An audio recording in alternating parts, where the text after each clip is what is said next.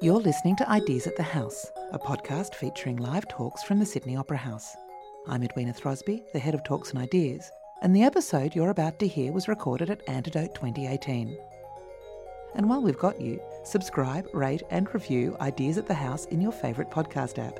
You can also listen to more Sydney Opera House podcasts at sydneyoperahouse.com/ideas. Enjoy the show.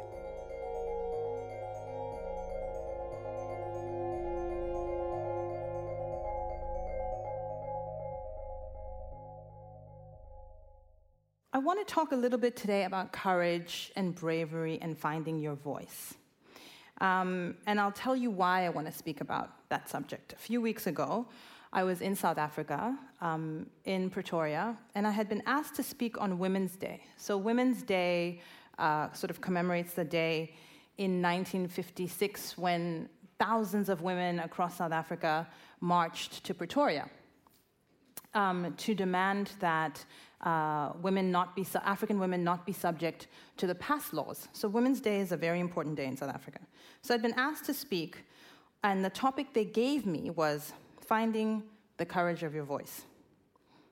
So, of course, Women's Day has been commercialized. Capitalism knows how to commodify even the most radical histories.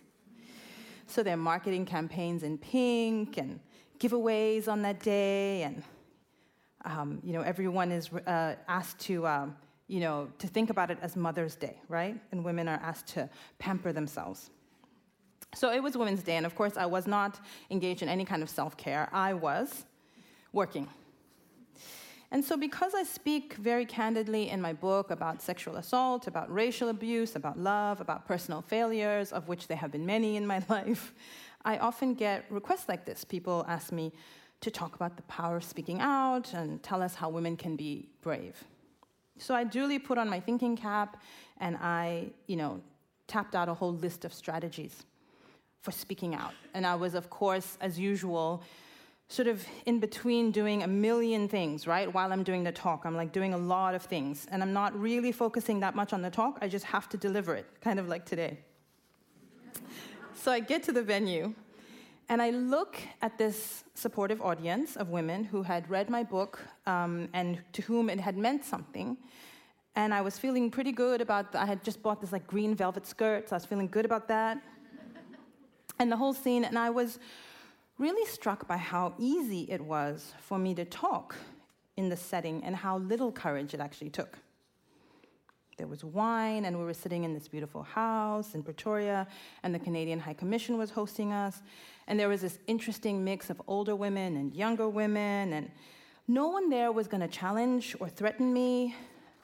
And really, for the most part, my audiences, whether they are in Australia or in South Africa, are really kind and warm and very receptive. I'm not saying they're not critical or that sometimes I don't find myself in sharp opposition to someone who I may be on a panel with. But this is par for the course when you are interested in ideas. So even the most robust exchanges are typically very respectful. And I'm not talking about the online trolls, because that's a whole nother world.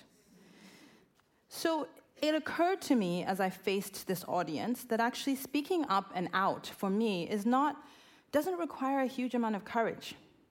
So I felt a bit like a fraud. And this is not to say that it has or doesn't require courage for other people. But for me that day, as I took the podium, I felt supremely underqualified to speak to the question that I was about to answer, which was, how can we be brave? It was too late, so I read from my notes, I blustered through. But I've been thinking a lot since then about how to answer that question in more meaningful ways. And so I thank you, Edwina, for giving me the opportunity to do this today. So apologies if I meander a bit, because I'm still, in some ways, working these ideas out in my mind. And so they represent the beginning rather than the end of a process. And I'm working through many interrelated ideas, right, about voice and representation and courage and about confessional narratives in public spaces, the burdens placed on women, on Black people, and brown people, on queer people, on, the others, to challenge authority and to be vulnerable in the public domain, while men, typically, who really would sometimes benefit from being a bit more thoughtful and more open, aren't expected to undertake the same kind of political and emotional work. So there's a bit of fuzziness, but I hope you bear with me because we're thinking this through together. So who is brave, and what does bravery look like in the public domain? And most importantly, the last question I want to think through is, what difference does it make when we are brave? So my entry point to this conversation is through my own personal experience, this lifelong journey I've had of living with heroes and with the idea of heroism as a South African exile. So I grew up in lots of different countries. My father was a freedom fighter. My mother was an accountant, which is a very interesting pairing. She talked sense into him. I visited home, that means South Africa, for the first time when Nelson Mandela was released from prison, from Pollsmoor prison in 1990. And I finally moved home to South Africa when I had finished university. So that was when Nelson Mandela was still president. So it really was a dream come true. And part of what informed my decision to write this book was that it was an experience about growing up in exile. It was the knowledge that many of the stories that people know about South Africa are stories about men, big men. Nelson Mandela, Cecil John Rhodes, General Jan Smuts, who was instrumental to founding the United Nations, right? So the names that you will hear will be the names of men. And I wanted to give a story, a voice to a smaller set of stories. Stories that happened against a pretty extraordinary backdrop. So the story of my family, of my sisters, and myself, who were probably like the most confident, well-loved children you will ever have met in the world. And we were raised to believe that one day Nelson Mandela would be free and that we would go home to our country. And that we would have a hand in ruling that country. And that is pretty much what happened. So in many ways, I think we took ideas about courage and heroism for granted. In South Africa, women picked up guns, they fought for liberation. But still, of course, when it was time to craft a national story about who were our heroes, there was this wide-scale silencing of women's experiences and contributions, right? So while I wasn't a freedom fighter, I was a child, and I wasn't brave on a national scale, I was merely caught up in events. Every time we moved to a different country and we had to start again, I had to blink back tears and I had to call on reserves. I had these wonderful parents who made everything seem wonderful, but I wanted to write a book about the terrain of the nation and the idea of bravery beyond the obvious political stage, right? In our case, Mandela's imprisonment triggered my father's departure. He left without telling anyone where he was going at the age of 21. So when I came home when I was 17 years old and I met my grandfather for the first time, he looked at me as I was leaving the house. He looked at me from behind and he said, "You know, the last time I saw your father, he was going to university and he was exactly the same age as you." And it was this incredibly poignant moment because my dad didn't go back for 30 years. And so Mandela's being sentenced to Robben Island triggers my father's departure, and Mandela's release triggers our coming back. So in real life, Mandela really did function as this person who explained why we weren't at home. Each time we moved, it was like, well, Mandela's not free, right? So we were lucky. We lived at a time when being a refugee was not a source of shame. It was a point of pride. The world understood that we had no choice, that we were not criminals. Even my communist father, who was branded a terrorist by his own government, was seen by the Canadian government, which gave us asylum, as a person who had the right to have a state. Times have changed. And so the book I've written is about bravery at many different levels. My parents, Mandela, the African National Congress, the aunts and uncles who formed part of that community that I grew in. Mainly, though, it's also a book about the bravery that it requires to be a woman, a girl first, and then a woman in the world. And I wanted to paint a picture about how treacherous the world can be in ordinary and mundane ways, and about the similarities in women's experiences around the world, across space and time. So whether it's walking down the street or going on a date or going to fetch water, there are dangers involved. So I come to this question of bravery in a complicated way, with larger ideas about heroes and revolutionaries hanging over my head, with a feminist viewpoint and instinct, but also with some skepticism about how some of the claims of courage and bravery we hear about often today need to be interrogated. So I got to Australia 4 years ago because my partner is from here. We settled in Perth, and I found a gig working at a place called the Centre for Stories. And we do all these fantastic things, but we help bring stories to life. And so I'm interested here in Australia and in South Africa about how we speak about personal matters in ways that can render them public, what some people have called confessional narratives, which are focused usually on the experiences of marginalized people, women, migrants, queer people. And it's these sorts of stories that typically make people say, oh my goodness, she's so brave, right?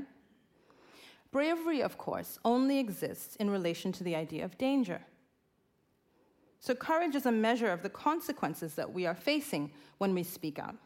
So when people say, I'm brave, they're operating under the assumption that my public stance may have some negative consequences for me, right? A loss of income or status or physical threats. They're also recognizing that speaking about painful things is simply hard at an emotional level, right? That I risk opening old wounds, that taking this risk makes me and any one of the many others who have made their private experiences public, it makes us vulnerable. And I don't want to underestimate the daring that it takes to speak out, and I certainly don't want to undermine the power of the notion that the personal is political.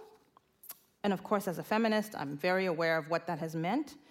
But sometimes I think it's also important to interrogate this idea, because those like myself who are often most able to speak out, most able to appear brave and resilient and courageous, are people for whom there are some protections, especially protections of class privilege.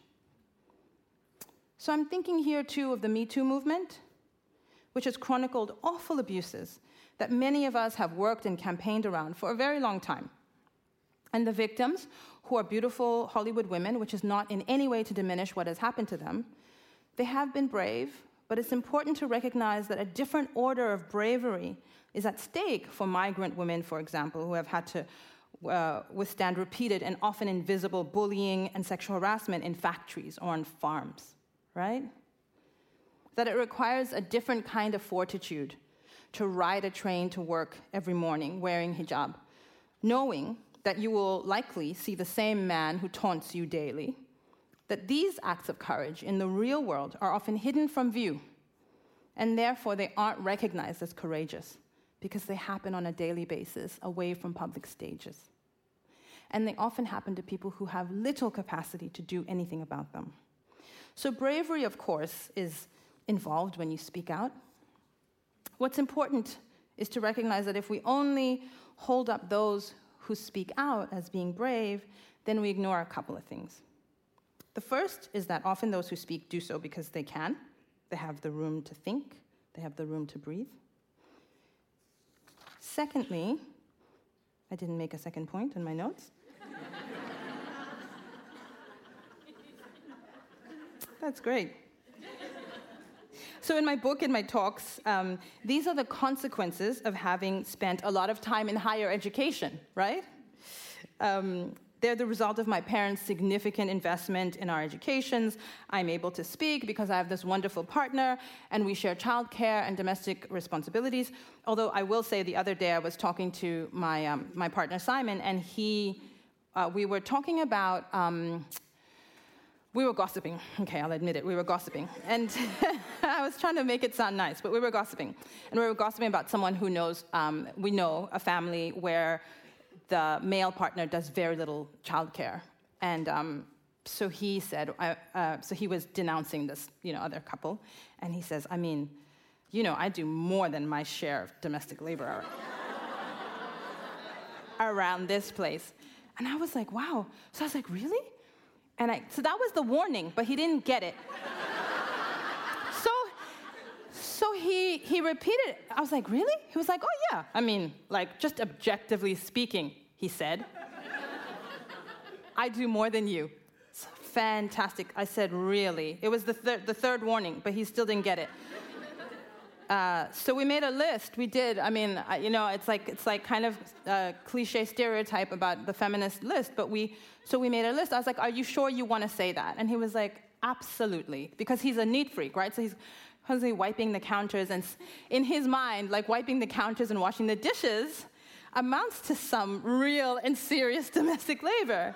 So we had to have the conversation, where I was like, when was the last time that you bought a birthday present for any of the children's friends?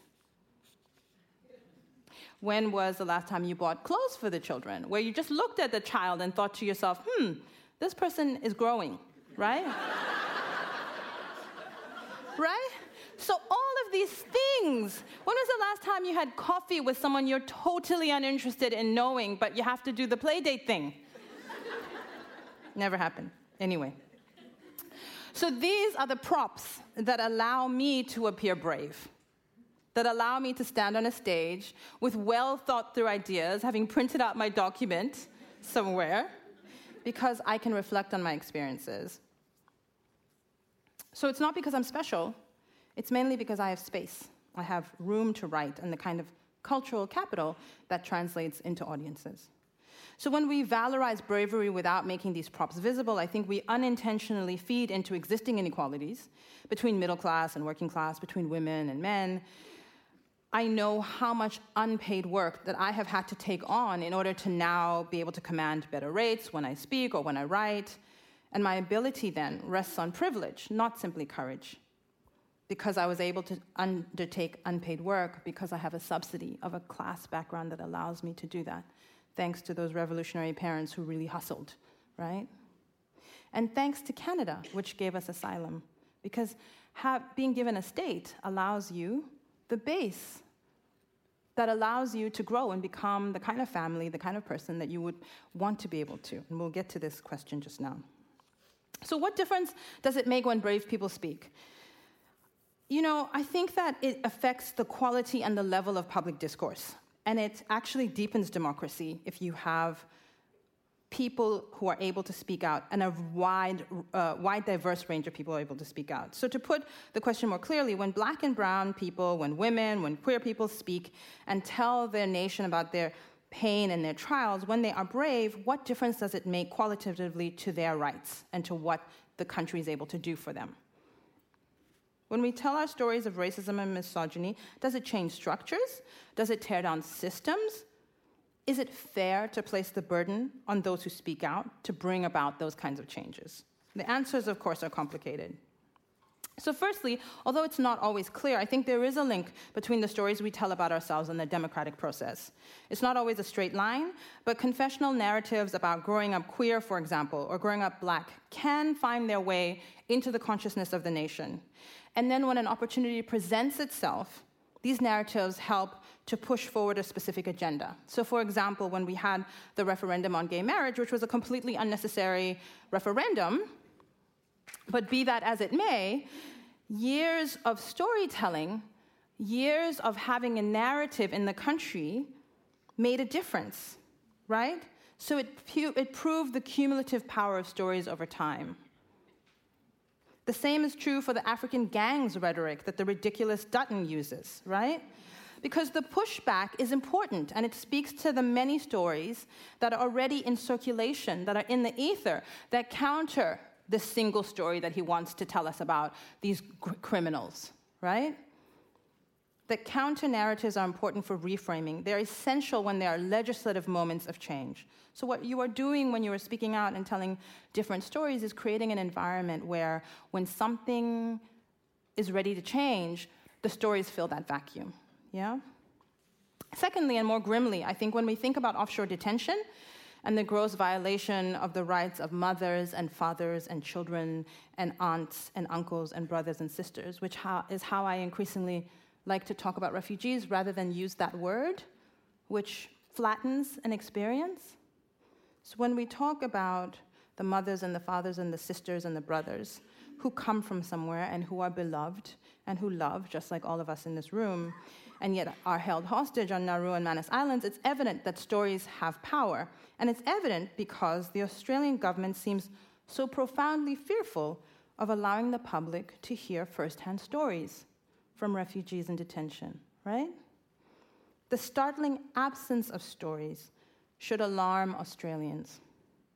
The few experiences of refugees that have filtered through have been powerful, Behrouz Boochani's book that's out at the moment is testament to this.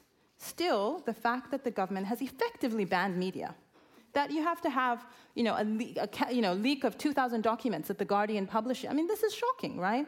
In this day and age, that ought to trouble us, I think, more than it seems to. In a democratic country where the freedom of expression of racists is protected vociferously, when we can't hear the voices of people whose rights are enshrined in international law, we don't complain? This is stunning to me.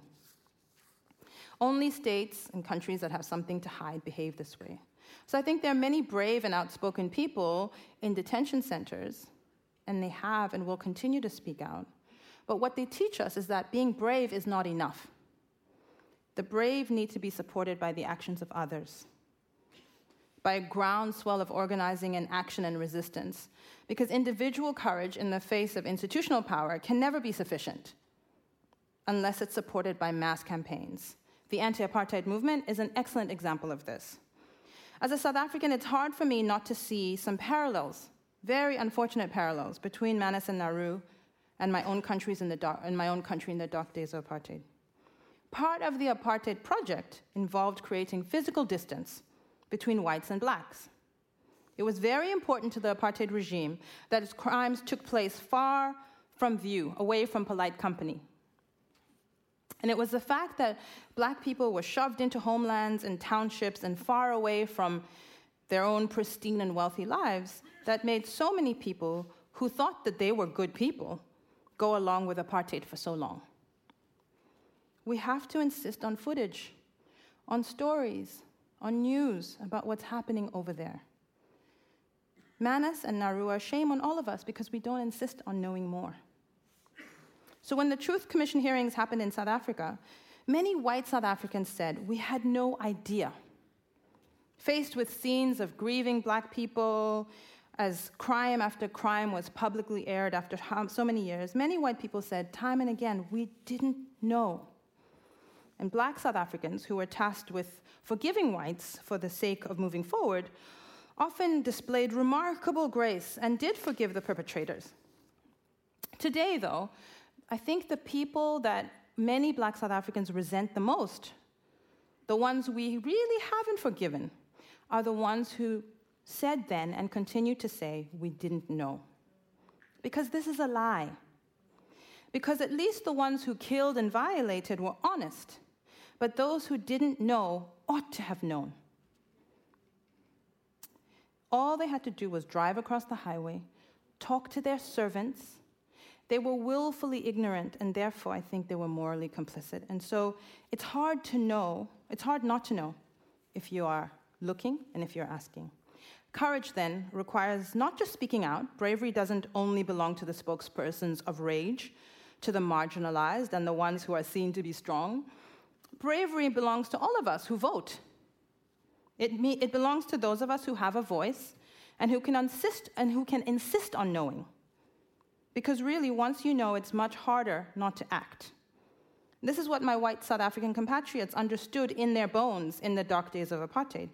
They knew that what was being done to us, to black people, in their name, if they knew all of the details, they would each have felt compelled to act, or not.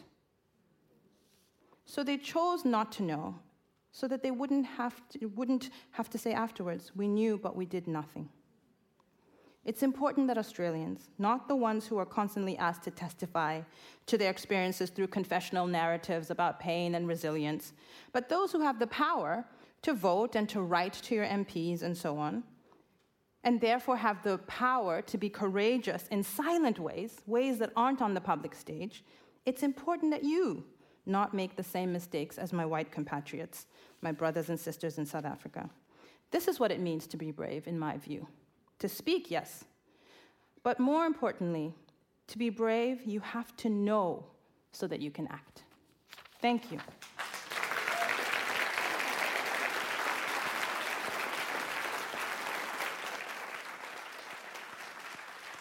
Thank you, Sisonke.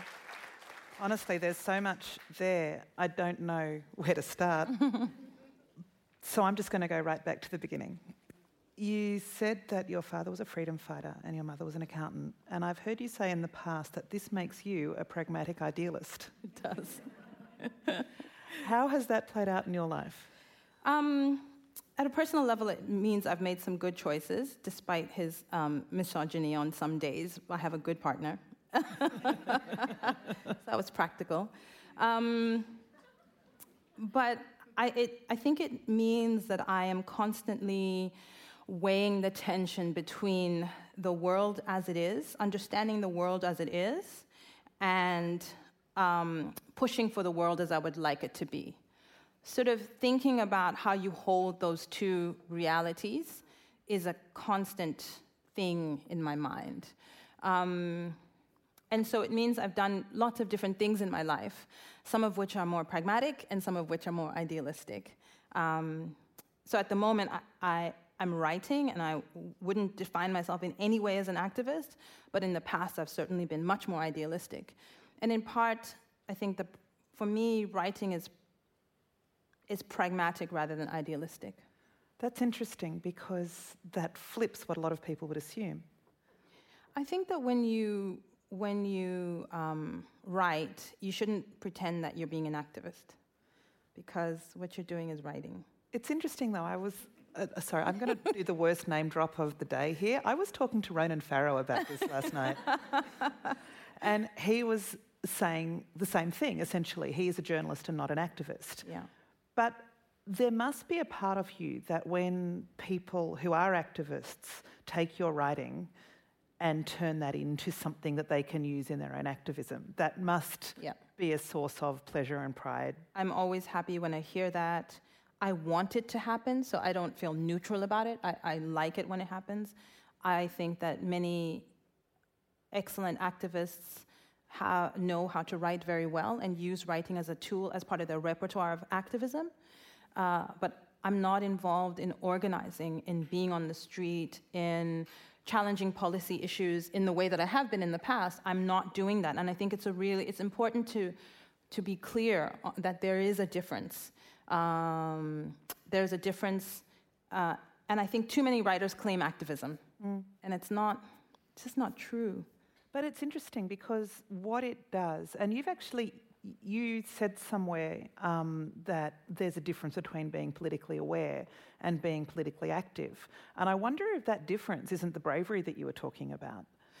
Look, I do think that there is so it's like the stuff about storytelling. It's like we listen to a great story, and then somehow the seduction of that story makes us think that we know that person and makes us believe that we did something.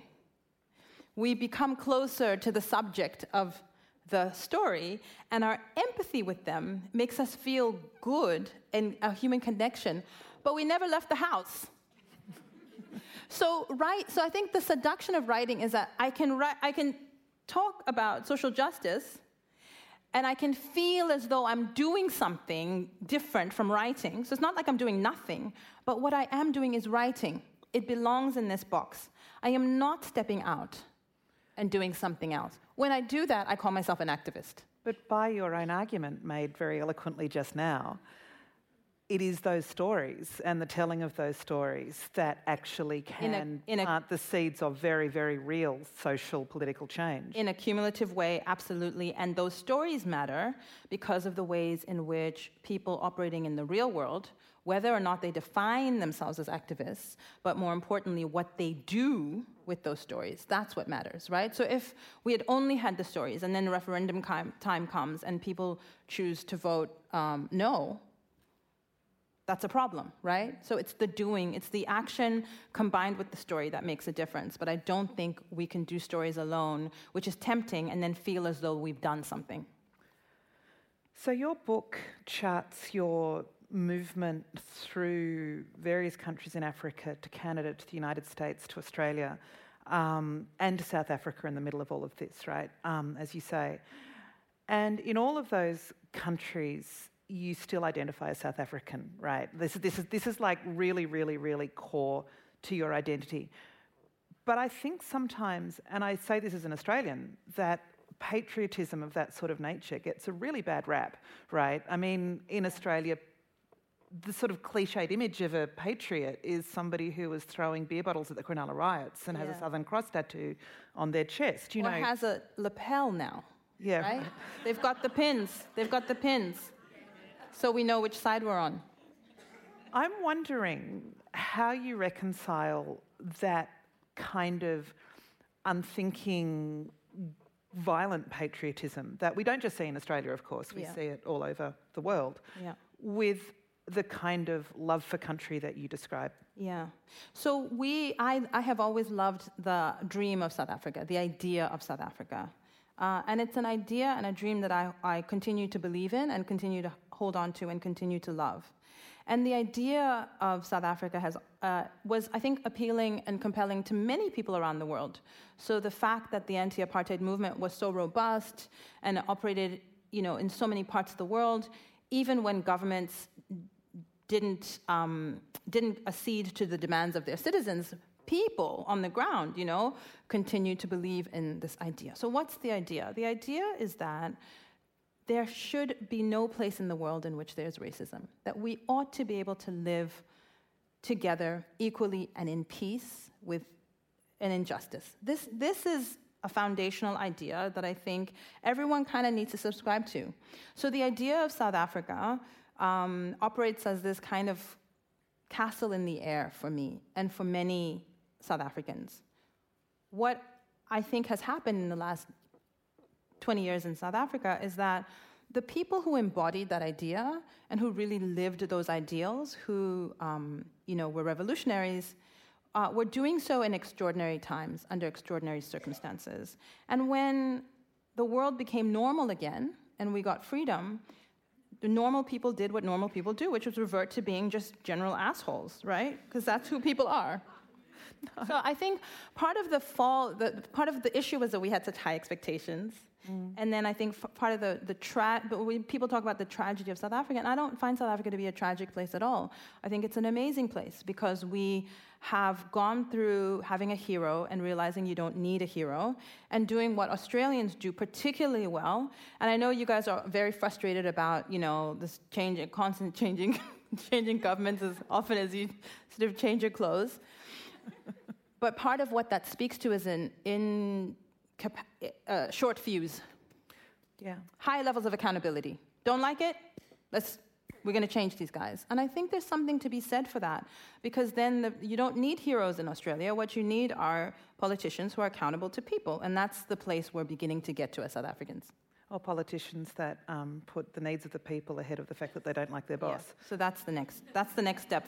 That's the next stage of democracy for Australia. Yeah. Well, let's hope. I mean, it's interesting that you say that because you have written in recent years very critically of the ANC. And, it feels a little like you're kind of recanting a religion or something, that you were, the family that you were growing up in with a ANC freedom fighter father and the shadow that cast over your childhood and adolescence. I wonder what you do when your country does stuff that you really, really can't morally abide. And I think as Australians in this room, we kind of want an answer to that question. Yeah. I think you do what South Africans did and what I've seen a lot of Australians doing, not enough. And I think in Australia, there's lots of marches and protests that happen all the time around refugee questions. There is a level of mobilization. So I think it's important also to not talk about like nothing's happening, right? So there's a lot of that. What worries me, as I said in my comments there, is that there isn't sufficient mobilizing around the silencing. I do think that if people were faced with if they had to deal with what it looks like every night on their television. Well, it ended the Vietnam War, didn't it? This is the thing that, right? So I think that, in addition to the shame of it, it's important to continue to march. I also think that in some ways politicians across the world have learned to ignore the street So there's a problem there, but I think that's part of the issue. So I think what you do in any place, in South Africa was no different. When we didn't understand what our president was talking about with, HIV, we took to the streets and we literally reversed that policy. South Africa has the largest HIV program in the world. On the basis, we went from denialism to having the largest program in the world. And that's people power. That is because we got on the street. And also because there was an urgency because so many people were dying. People were dying, and South Africans took to the streets to stop that from happening. Because they were dying when he was denying it. So they would have died had we not taken to the streets. So I think what you do is you hold on to the idea of the place that you love, not because of a geographic space, but because of the values it represents. And you fight for that, regardless who the government is. So you and your husband tried very hard to live in South Africa for a long time, right? And when you write about it in the book, it's almost like there are stages of a kind of slow divorce or a slow realisation that it couldn't keep on going in the way that it was.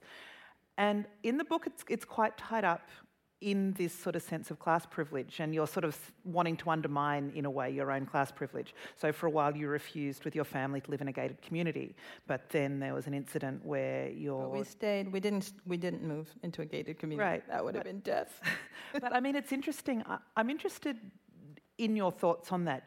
This sense of the privilege of the middle class played out in a nation where there has been gross inequality traditionally, and that the end of apartheid didn't really fix. It didn't.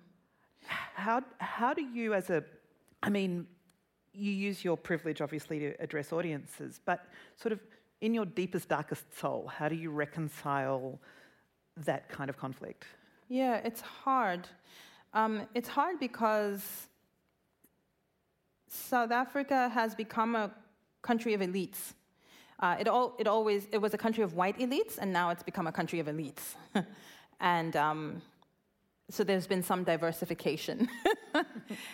and what it speaks to is how important it is to, on the one hand, hold a critical race analysis in your head, and on the other hand, not be seduced by it. Because if we are seduced by the race analysis only, then we can forgive the predations of the elite black people who are relying in the same ways that white people rely on domestic labor, et cetera, et cetera, et cetera. It's also important to recognize that there are differences in generational wealth and in the institutional power that white people continue to have. So as a black middle-class person, I also don't have, huge tracts of land, which then require me to treat the people who work on the farm in particular ways, and that, you know what I mean? So there's a difference. But I think living with inequality is very, very difficult. And South Africa has to not be unequal. This is the game changer. So this is why this question of the land is so important right now. And it's also a bit of a fake debate because it's not going to solve that issue. What is going to solve that issue, in my view, is to have a properly elected government which puts in place policies which seriously look at creating a sovereign wealth fund. We have gold, we have diamonds in that country. So there are different institutional arrangements that need to be made. And so my answer is always through politics. I'm always going to find the political way forward. Yeah. We are going to be opening up for questions very shortly. So if you do have questions for Sisonke, please, there are 2 microphones on either side of the stage. If you could make your way down to the microphones now, you'll be all there ready to go first in line when we open up for questions. So you and Simon decided finally to move to Perth, where he's from, and you've got 2 little kids. Are they growing up Australian or South African, or does it not matter? It's funny, if you ask them, they both say South African. And we've been here for 4 years, and they're little. But their sense of South Africa, I think, as the place that their mother continues to be tied to, is very strong. And of course, when we visit, I was about to say we visit home. the story of my life. So when we visit South Africa on an annual basis, the kids are greeted by their cousins as the Australians, and they hate it. But at the same time, they're such little Aussie kids. You know, they really are. They do nippers, and they, talk about getting in the car.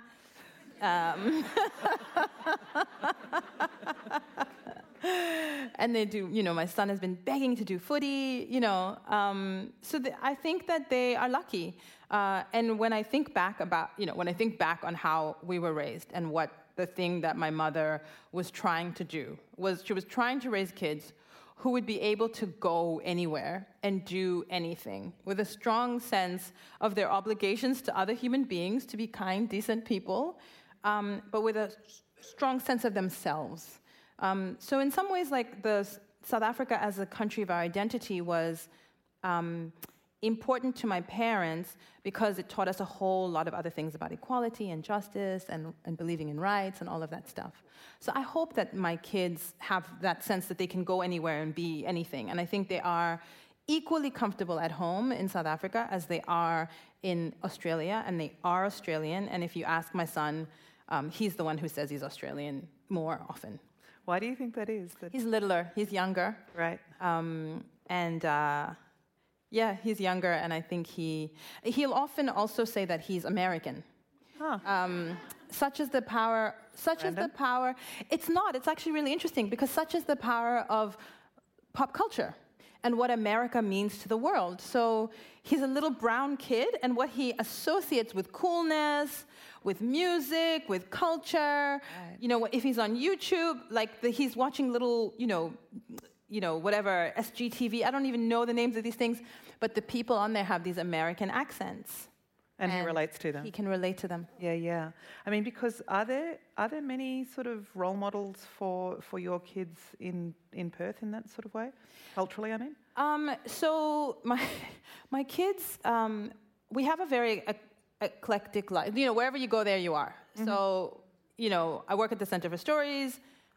Our storytellers are like the most remarkable, diverse range of Australians, from Irish to Italian to Serbian to Kenyan and Zimbabwean, Cambodian. We've had the most remarkable storytellers. So the kids are often with me at storytelling events, in our family, in our friendship family circle. One of my best friends is Zambian, and her boys. So we mix it up. And then whenever I go home to South Africa, I bring back magazines. So just like, Glamour magazine and our version of Vogue, because on the cover of all those magazines are black women. Yeah. So that my daughter's sense of herself is not as an outlier, and she'll never have that anyway, because again, her aunts, the people who she loves the most, respects the most, the women in her life who mean the most to her are African women. So it kind of, some of that will take care of itself. But I'll be watching when the teenage years come. Do you think that there might be a point where living in Australia, you're not going to have to import all of those cultural references for your kids? So it's interesting because I don't feel like I have to expend a lot of energy importing those cultural references. So the magazine one is the only one, but really... And the cut, and the American TV as well. But really, Australia is so multicultural. It's not multicultural, in theory.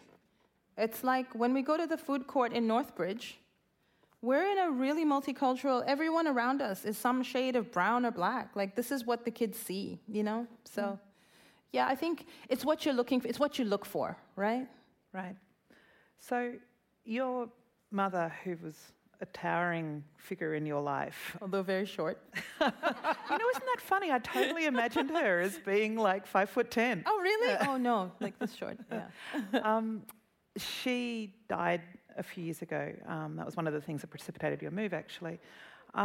When you are with your own kids, is she a sort of shadowy figure in the background? She is. It's so interesting that she really is. My daughter is the first grandchild, and there have been many grandchildren since my mom died. And she really remembers my mom. They had a very tight relationship.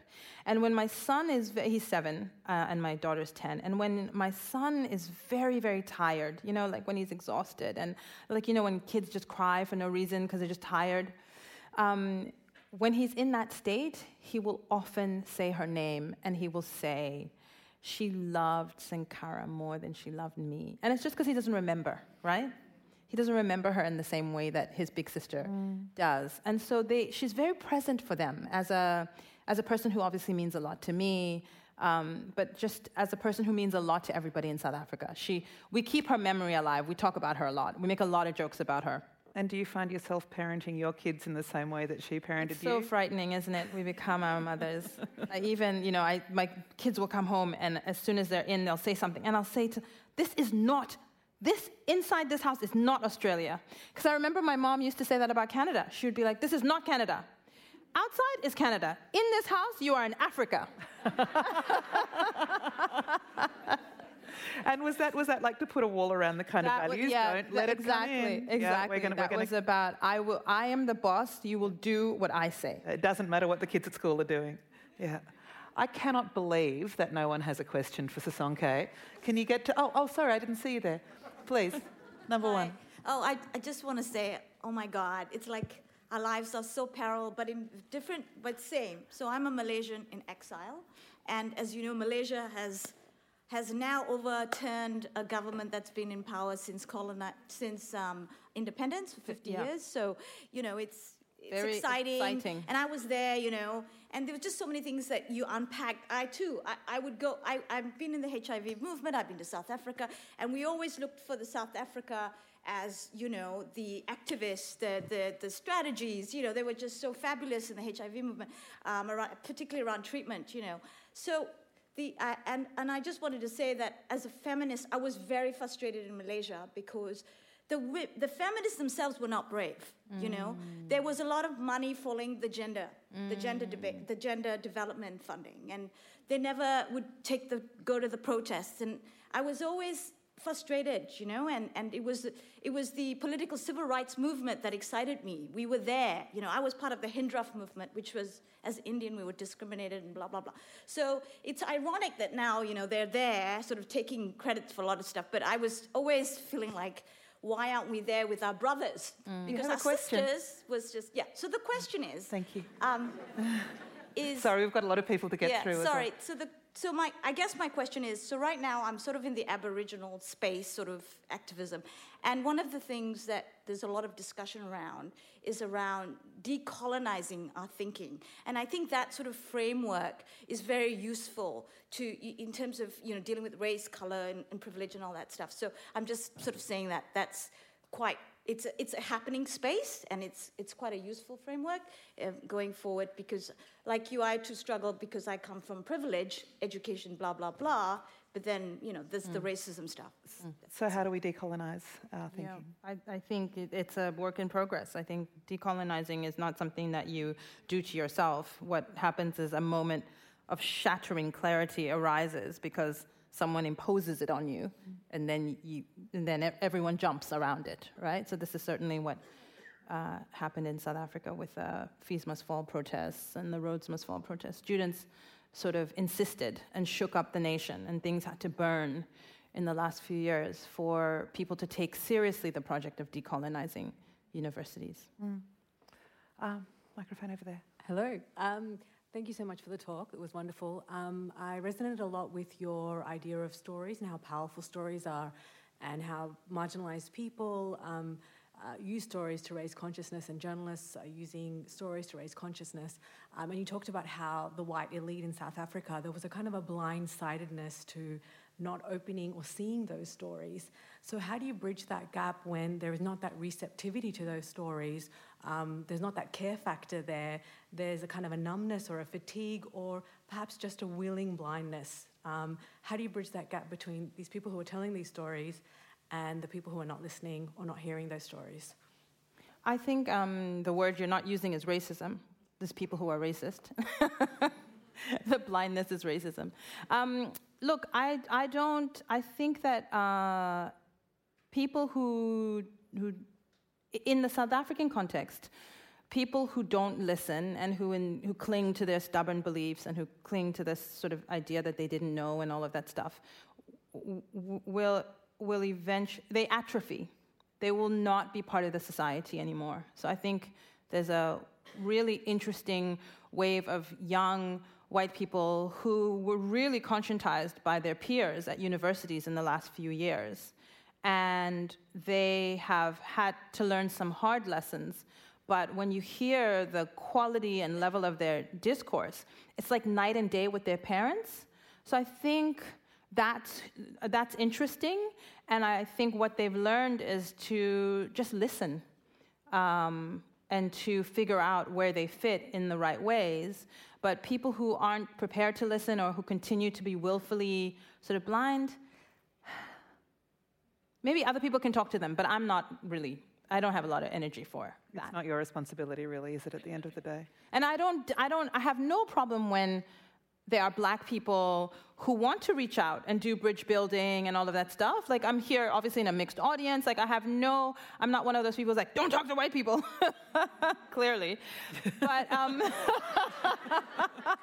but I'm also not, I'm not going to extend myself to speak specifically to white people, because I think there's an ego involved in that I don't like to play into, giving too much power and space to something that already has a lot of power and a lot of space, which is whiteness rather than white people. Yeah. Microphone number 1, please.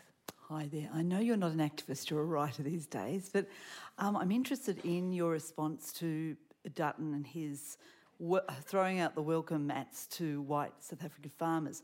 We were in South Africa and Namibia at that time, and having railed against Australia's treatment of refugees for years, I felt the need to apologise to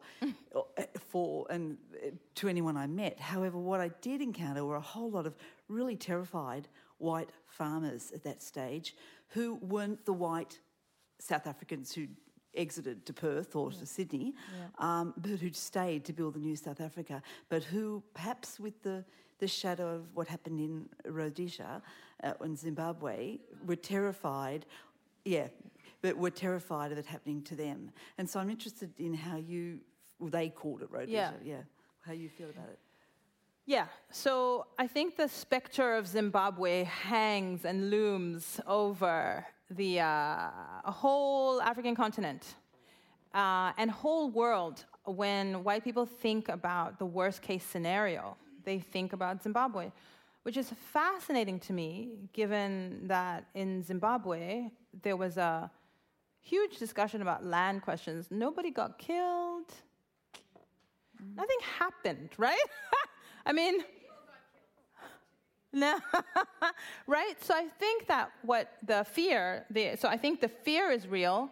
It has no basis in reality, right? So this is part of the mythology of whiteness. And what Dutton is doing when he, seeks to offer visas to the poor, persecuted white people, and I said it in the last session and I'll say it again, like I find it really insulting.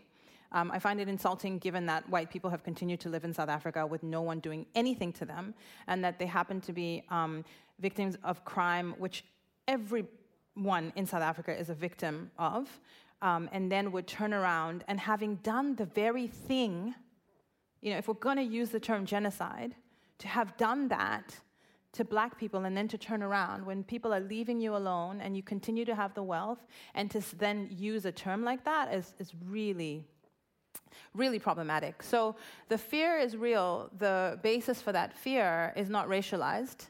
And the basis for that fear is a white anxiety, a fragility about being surrounded by Black people. And I can't help people like that.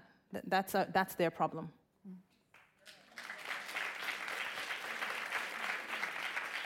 I like the fact that on these stages, when people say really problematic, they actually mean completely fucked. Yeah. I think I'm going to substitute that, yeah. Microphone over here, please. You talked a little bit earlier about how you're always looking for a political way forward, and that's always the answer for you. Recently I started talking, so I'm Indian, and I recently started talking to my parents about their parents' experience of independence in India and like what it meant to them, because I'd never really talked to them about it before. And I think it was a really exciting time for everyone then. But I feel that they feel really fatigued now about the political situation in India just because there's so much corruption. And there's a level of disengagement because they feel like they can't break through that corruption. And I just wonder, like for me, I find it difficult to see a political way forward through that, and I just wondered if you had a view on it. Yeah, in South Africa, the only way we're going to move forward, and especially with this, people are fatigued with the corruption, there's so much of it, it's like wave after wave. At the same time, we finally, earlier this year, we're able to get rid of a very corrupt president. So I continue to find myself, believing, this is the thing with South Africans, we're so optimistic. Like, you batter us, politicians keep battering us. In Australia, those people would have been long gone. We're still like hanging out for this. And then some small thing happens, we're so hopeful. So there is a lot of, endless corruption scandals, which are, ridiculous. But at the same time, I think the solution to South Africa's corruption and all of these issues will be in reforming the political system. We don't have direct representation. So MPs are put on this list, so it's cronies, so the party chooses who's going to be on their list, and then they go and sit in parliament and they eat donuts and drink tea and scones, the whole year, and there's no accountability. So of course, the very people who need to make the political system more accountable are the people who are not going to change. So again, I go back to my local organizing. People must demand a reformation of the political system, because if we don't, then that's when your parents are absolutely correct, and there is no, I don't like to say there's no hope. I know Ta-Nehisi, is a no hope thing, but I want to be hopeful, and this is why I'm constantly looking for, where's the power, where are the fault lines, how do we squeeze some way of going directly to the thing that is the reason why we are not making progress. And in my view, in South Africa, it's the political system. We are so close to being out of time, but you've been waiting so patiently. Do you have a super, super short question? Okay, yeah. I really liked what you said earlier about how you have privilege to be able to talk about things that maybe people who are in other situations don't. I've been reflecting a lot lately about how a lot of women of colour have parents that have gone through intense intergenerational trauma that have led to a lot of pain in bringing up their children. It's something I can really identify with. My mother was this incredible Filipino woman who raised me in Australia alone and faced a lot of pain and trauma, and she's an amazing woman, but she also passed so much of that pain and trauma onto me. So I guess so many women of colour I know have that, and I wanted to know if you have any tips or thoughts on healing from that, because it's hard. And also thank you for speaking. You're welcome. That's such a hard question, and I've been asked it more than once. So I need to figure out a better answer than what I have. Because I will say to you that one of the most powerful gifts of my mother was that she had none of that. She was just a pretty remarkable human being. So I don't know where she got it or how she got it, but she really inoculated us with this sense of being loved, with the sense that we really, we were too confident. We had high self-esteem issues. I came to Australia and I was talking to these moms and people like, oh, I look so fat and I feel bad about. I'm like, the esteem is too high. I need to get new jeans, because, but I'm not good doing it, right? So I wish I had an answer, but I do think you're onto something very important, which is that, unfortunately, given the way the world works, our mothers matter very much. And all I will say is that her pain is not your pain. And finding your way to connect with the things that you can own is really important. Yeah. I think that if any theme, thank you, and thank you for your question. Thank you. I think that if there's been any common thread through a lot of what you've been talking about today, it is about that importance of connection, and that you don't need the bravery to stand up on a stage. You don't need to have the access to banners or those sorts of things. It is by forming connections with people that share your experience and values that you can actually find a community that can then bring about the change that we want to see in the world. So thank you very much for coming today, and please give huge thanks to Sisonke for such a wonderful session. Thanks, Edwina. Oh, my pleasure.